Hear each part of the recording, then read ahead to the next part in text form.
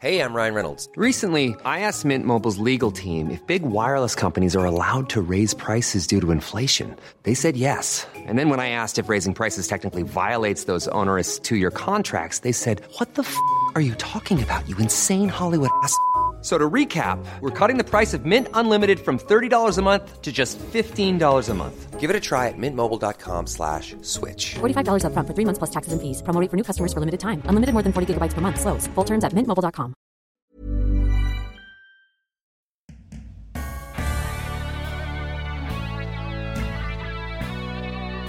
I felt a need to prove myself from the beginning, and I felt that there was an expectation and a demand and an ask, were you put here for affirmative action purposes, or are you really qualified to be our leader? Hello, and welcome to Don't Stop Us Now. I'm Claire Hatton. And I'm Greta Thomas, and we're on a mission to help you achieve your goals. We're all about sharing the secrets of the world's most innovative and pioneering successful women. Hear their uplifting stories and practical advice right here. Yes, right here. And if you're enjoying this podcast, then why not sign up for our newsletter at hello@don'tstopusnow.co and keep listening for this week's latest episode. Hello everyone. Our guest this week is former military leader and now quantum computing focused executive Mandy Burch. Born and bred in the USA, Mandy has many talents. She has a master's degree in mechanical engineering from MIT, a second master's in military operational art and science. Wow. Yeah, no less. And a third master's in international relations. Wow, she's been busy, hasn't she? She certainly has. Mandy started her career in the United States Air Force, where she spent more than 16 years. She talks about carving out a career in the military as a woman, and how important it is to be comfortable in your own skin, even when you're different to most of the people in the room. And now Mandy's focused on the cutting edge of computing, working for a company called Rigetti, which focuses on quantum computing. Rigetti's been named as one of the top 3 quantum companies in the world, along with Google and IBM. Not to mention juggling her role with Rigetti with being a colonel in the US Reserve Air Force. And colonel is seriously up there in the military ranks. Yes, serious respect. In this episode, you'll learn how to summarize quantum computing in a single sentence, how embracing being underestimated shaped Mandy's leadership style, why she believes over-planning your career path can be a problem, and why getting used to being different and seeing the value in that made all the difference to her career. So without further ado, enjoy this episode with the passionate and mission-driven Mandy Burch. Well, Mandy Burch, welcome to Don't Stop Us Now. Thank you. It's a pleasure to be with you. And where are you speaking to us from today? Today, I'm in Berkeley, California at Rigetti's headquarters. Okay, fantastic. Well, it's great to have you on the show. We've been really looking forward to having this conversation with you. And a question we start off asking with all of our guests is, how do you describe what you do today in a couple of sentences? Well, I work at Rigetti Quantum Computing, and we build quantum computers. And my specific role is helping guide the cross-functional integration for our technical roadmap and also supporting our government solutions business. Wow. And I can't let us go further without even just asking for a brief explanation at this point. What exactly is quantum computing? That's a really good question. I think that could open up a very long conversation. Yes. But I think a way to think of it is it's a new type of computational capabilities. Now we're able to begin solving problems that were previously intractable because of their scope or just the way computation needs to be done are going to be opened up with this new computational power.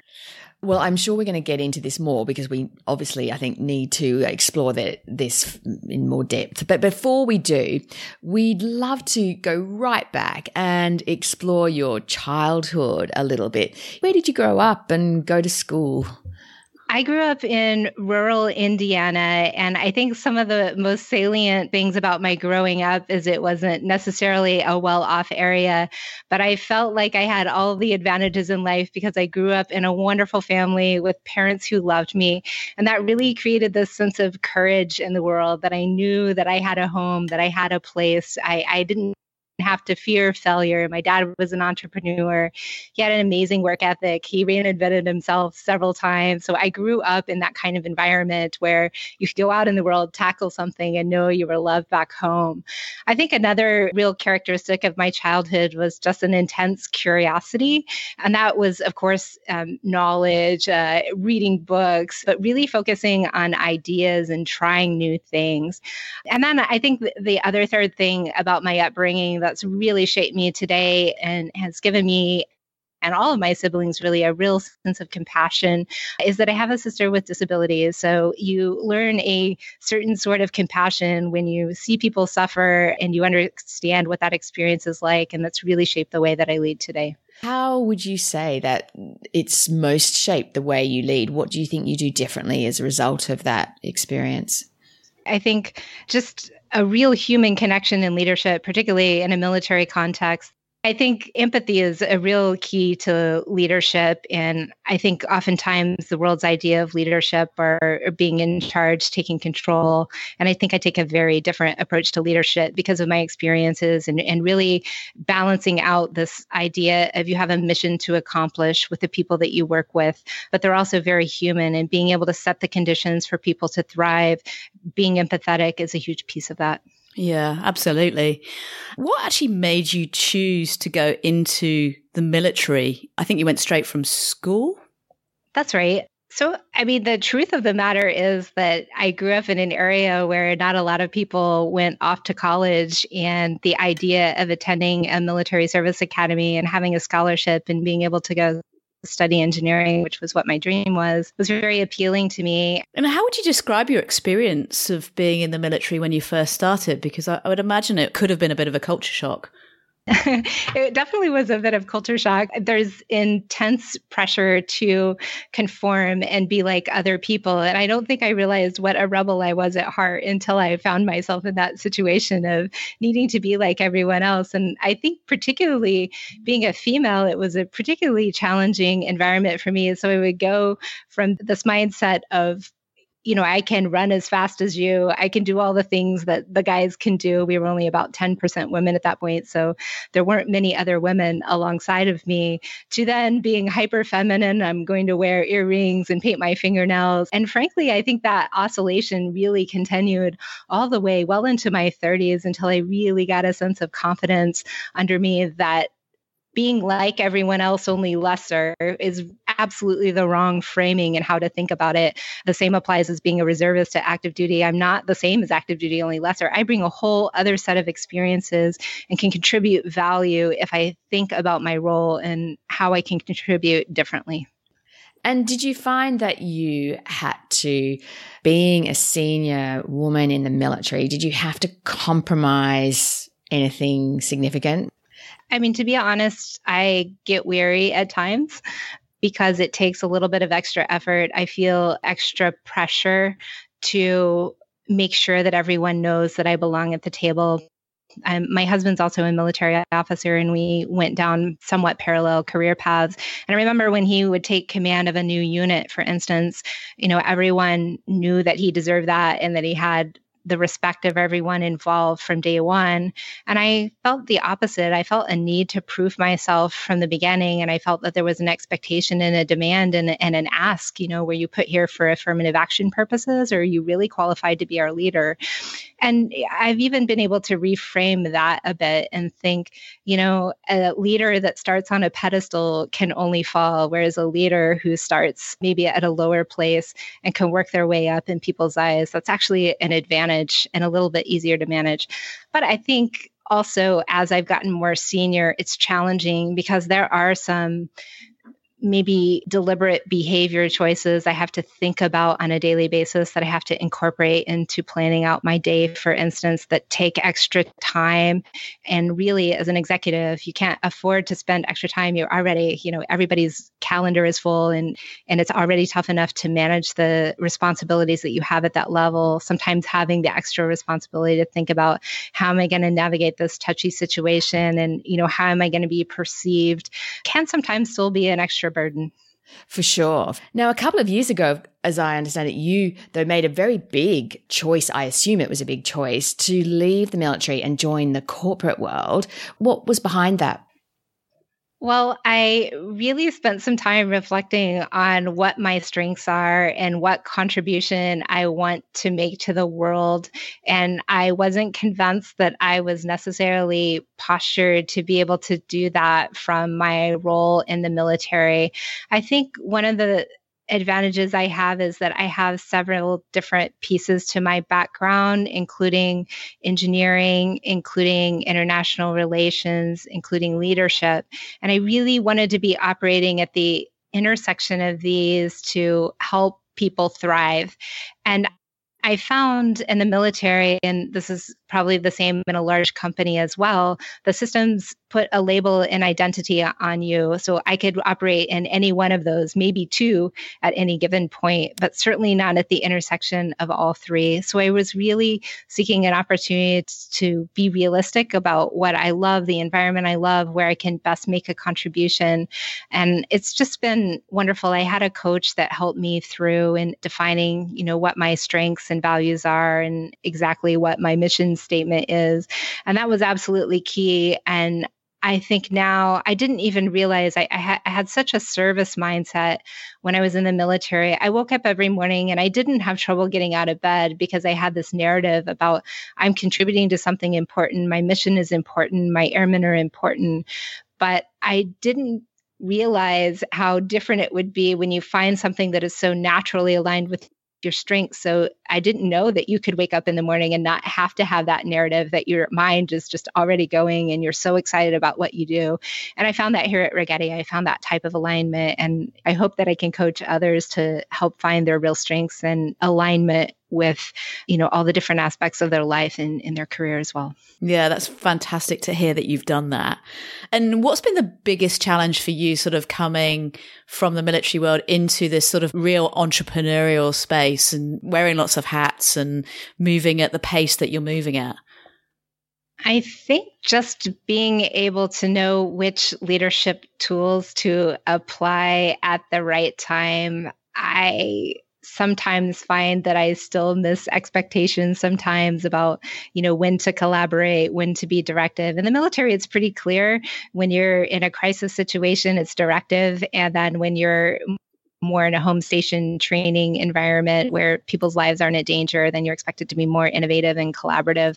So trying to find that perfect space of exactly when to apply which leadership skills to really be able to make the biggest contribution is one of the challenges that I still face. I can understand that. Adapting to the culture must be quite interesting too.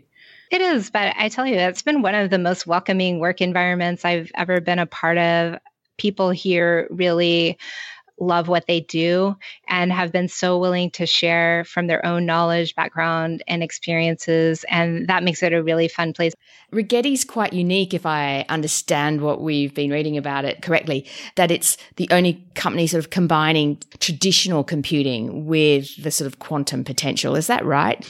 Sure. So we're taking a full stack view of quantum computing, a systems integration view of quantum computing. So that means all the way down from the fabrication, the manufacturing process up through the cryogenic systems, the software that sits on top of it, the language that's been invented to be able to use these computers, but not thinking of that as standalone, but also integrating into existing high performance computing capability.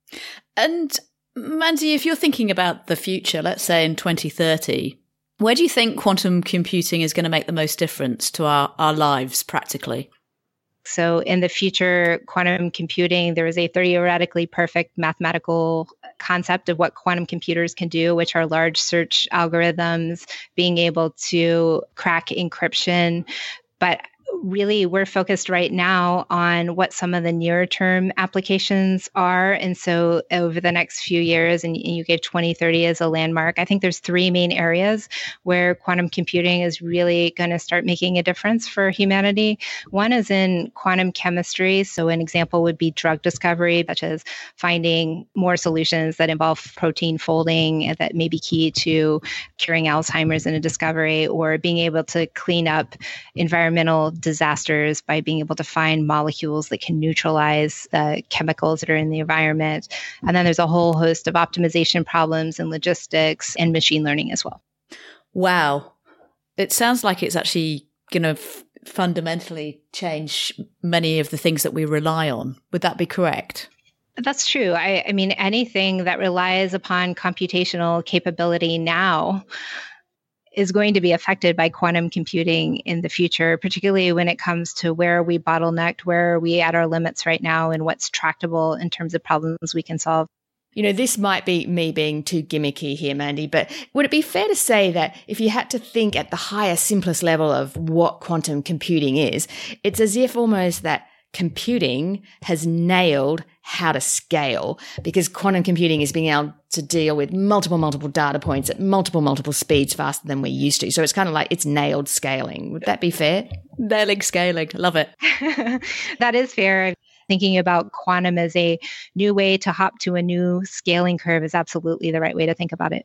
We encourage our clients to think about what are the toughest computational challenges you face right now. Where are you facing bottlenecks, or where are you not even trying computation because you know it's just an intractable problem? Like many logistics problems fall into this area. Yeah, fascinating. I'd love to segue a little bit into just thinking about, you know, how you think about creativity and innovation and bring out the best of those aspects in the teams and people that you've both led in the past and today. You know, are there any principles or kind of key sort of things that you think about when trying to creatively solve a problem or innovate? There are a couple. So one is that it's important to be prolific with ideas, and you can't be too worried that you're going to have a bad idea. I always tell my team, you know, if I say something that's a bad idea, please give me feedback, right? There'll be plenty more. You're not going to hurt my feelings on it. And I try to cultivate that spirit amongst the team as well. You know, be courageous. Don't worry about putting that idea out there. Just go for it. And if we have enough of them, surely some of them are going to pan out. I think another key to innovation, though, and I found this particularly in government, is you can't just have an idea, but you have to have the skills to put those ideas into action, to sort through which ones are priorities and which will really work out, and then how to actually implement that. So I'll give you an example in government. In particular, there's a push for innovation in government, but particularly in the US, our government is designed to be stable. So that is really good if you were to have, say, a dictator to try to take control. It's good that we have stability and the system won't let that kind of change happen. But it also insulates us from the good types of changes as well. So one of the keys that I found, particularly in government, to innovation is trying to figure out who all the stakeholders are. And stakeholders come from surprising angles. It's not just about the idea and the technical feasibility of it, but what are all the other parts of an idea that have to come together? Who are the political stakeholders? Who are the end user stakeholders? What are the mental barriers people have to overcome to undertake this technology? So thinking about how do you actually tackle that part of the problem is as important as having the idea itself. Yeah, for sure. And, you know, you talked about the proliferation of ideas and everything. And I know with the work that we do with corporates and stuff, sometimes it's very easy to be distracted by the latest shiny new technology tool or enabler. How do you go about making both priorities and decisions in those kinds of scenarios? Well, I would say it's agile and ruthless prioritization. So we always have a hypothesis going for what's most important, and we try to write out those goals and we try to prioritize what we're doing against those. But it's also a matter of holding them lightly. At least in the technology development business, you can't hold to a framework for very long or you're going to miss the signals that you need to make an adjustment. So I think that's really the key, is having a plan, but then being comfortable with it changing. That's great. And, one of the things that we see people struggle with is the ability to pick up on those signals. And I think that requires you to actually get out of the weeds and up and reflecting. How do you practically do that? I do a lot of exercise, which takes me away from my problems. I love going for a run, getting out in nature for a hike, going for a swim. And I think just being able to step away from things and put myself in a new environment and think is really important. And it's getting harder and harder to find that space. I just had to set some limits on how much time is scheduled on my calendar on a daily basis. Right now, I think you're also still a reservist, aren't you? And you're not just a ordinary reservist, you're actually a colonel. Is that right? That's right. 18 months ago, I think you were literally in Chad for 9 months on a reservist mission. How do you manage that pull from the military and doing a huge job at Rigetti? Well, some days better than others. I think that it's a day-to-day basis and really being able to focus fully on whatever I'm doing.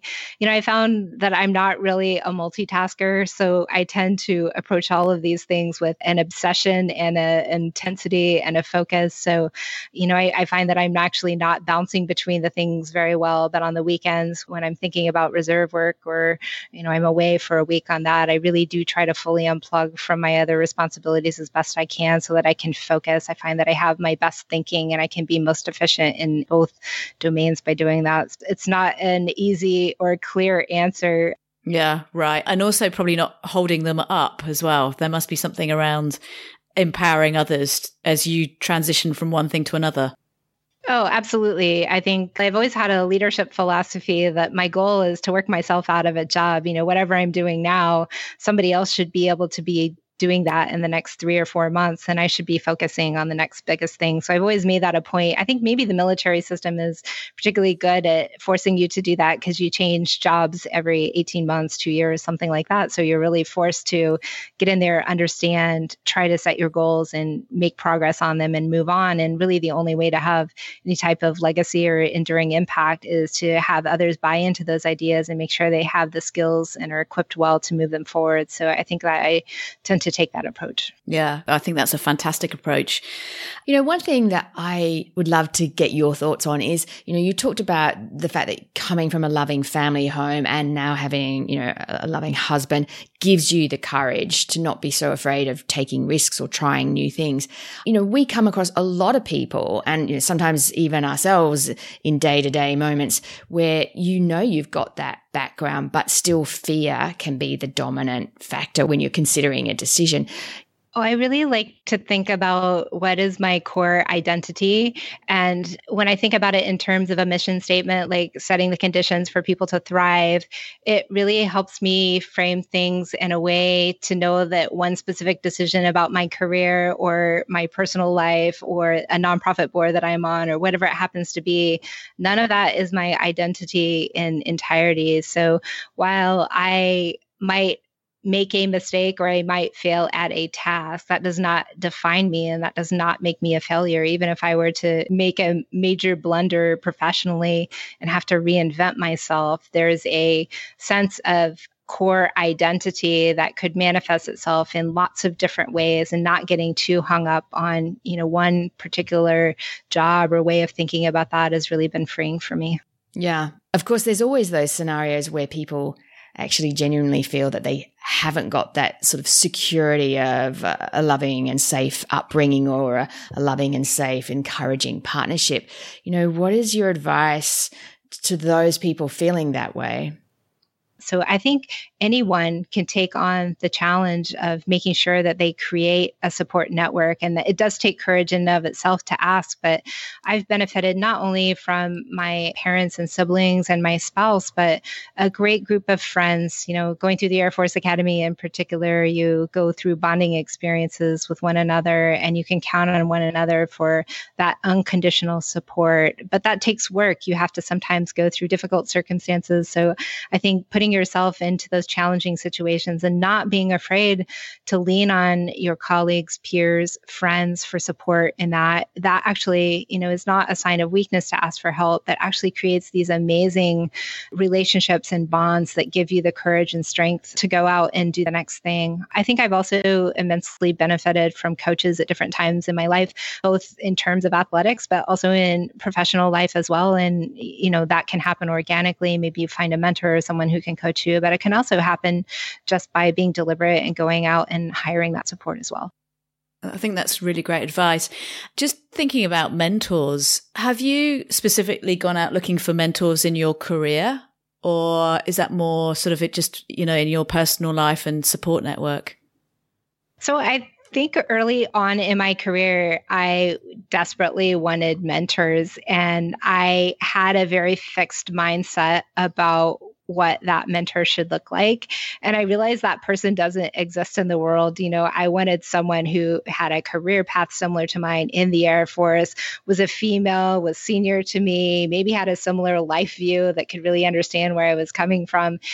That's just impossible. That person doesn't exist. So I've had to regroup a bit and think more in terms of a network of support and not having one person that's just my role model, but having lots of role models. And those role models aren't always someone that's more senior in their career to me. Sometimes they are, but sometimes it's a skill that I need to learn from maybe somebody that actually reports to me, or maybe it's from a peer or someone else. So keeping my eyes open for opportunities to find a network of mentors and support rather than that one role model that's the be all end all has been really valuable for me. Yeah, we really subscribe to that view. We actually call it a virtual personal advisory board.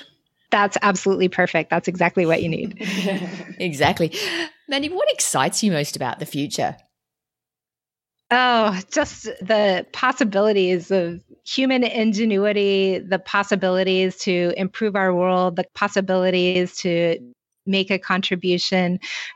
At Rigetti, we're often thinking about what's possible in the future, and we're working hard at being able to make that happen. So just being able to think, there's so much negative news, but when I think about what's actually possible, if we're able not only to technologically invent things, but create the human and social structures and good legislation and policy around those inventions, there's real opportunity to improve life. And I think that those ideals are things worth striving for. I think, as I mentioned several times, my mission statement is to help create the conditions for people to thrive, and thinking about how we can make that contribution technologically and in the broader ecosystem to bring in technology to bear really excites me. Well, that really excites us too. Yes, absolutely. Get working, me. Yeah. Keep going. Mandy, what advice would you give to your 30-year-old self? I think there's two things that are really salient in my mind. One is don't overplan your career path.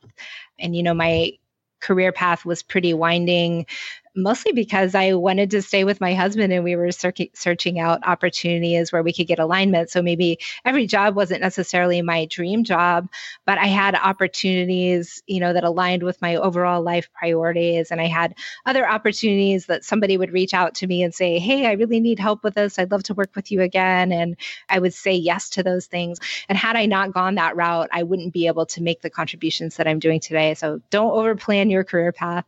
And then I think the second thing, which we've already touched on a bit, is just getting comfortable with being yourself. I really wish I could have had that perspective earlier on in my career, because it's exhausting to try to prove yourself, and it's exhausting to try to think about how do I need to present myself to the world on a daily basis. So just getting comfortable and not worrying so much about that earlier on in my career and finding those sources of reassurance would have been a huge help. Yeah, wonderful.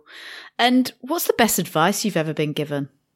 This was a piece of advice that I got from my second boss in the Air Force. And I remember as I was talking with him about a particular leadership challenge that I was facing, he reminded me not to work too hard to emulate anyone else's leadership style, because like the stripes of a tiger, the stripes don't necessarily fit every animal. So trying to find those things that do fit me, by all means, try on what you see someone else modeling, but don't necessarily define your leadership style by what you see around you. You have to find what resonates with you. And I think, then that came back to me later on in my career. And a piece of advice that I got from another leader was to be confident in the decisions that I was making, because the decisions that I had made to date had gotten me where I was, and that intuition was good, and not to try to overanalyze and use logic to the end, but to count on my intuition and instincts, because there's no way to explain how the brain can weave all these things together to give you good instincts. But, after 20 some years in a career, you do have those. So I think those are the two things: of create your own leadership style and be confident in the intuition you gain over time. Yeah, absolutely. We're all guilty of that overanalysis, I think. Well, Mandy, it's been such a pleasure talking to you. Thank you so much for sharing your journey and sharing your wisdom. If people wanted to know more about you or Rigetti or quantum computing, where would they go to? We have a website, rigetti.com, and it's a great place to keep up with the news on quantum computing. There's a section that you can learn about it there. You can see some pictures of a quantum computer, what the systems look like, and learn a little bit about the applications there. And for people that are interested in connecting with me, particularly those who have a common life mission of helping people to thrive, I'm on LinkedIn, LinkedIn/in/Mandy Birch. Fantastic. Well, we'll put those links on our show notes page. Well, that just leaves me to say thank you again. It's been a real pleasure, and we can't wait to see what you do next and where quantum computing and Rigetti goes to. And thank you. Yes, thanks so much, Mandy. Thank you as well. I really enjoy your show, and I especially appreciate the encouragement it gives me. Wonderful. Thanks a lot. Take care. Thank you. Bye-bye. Bye.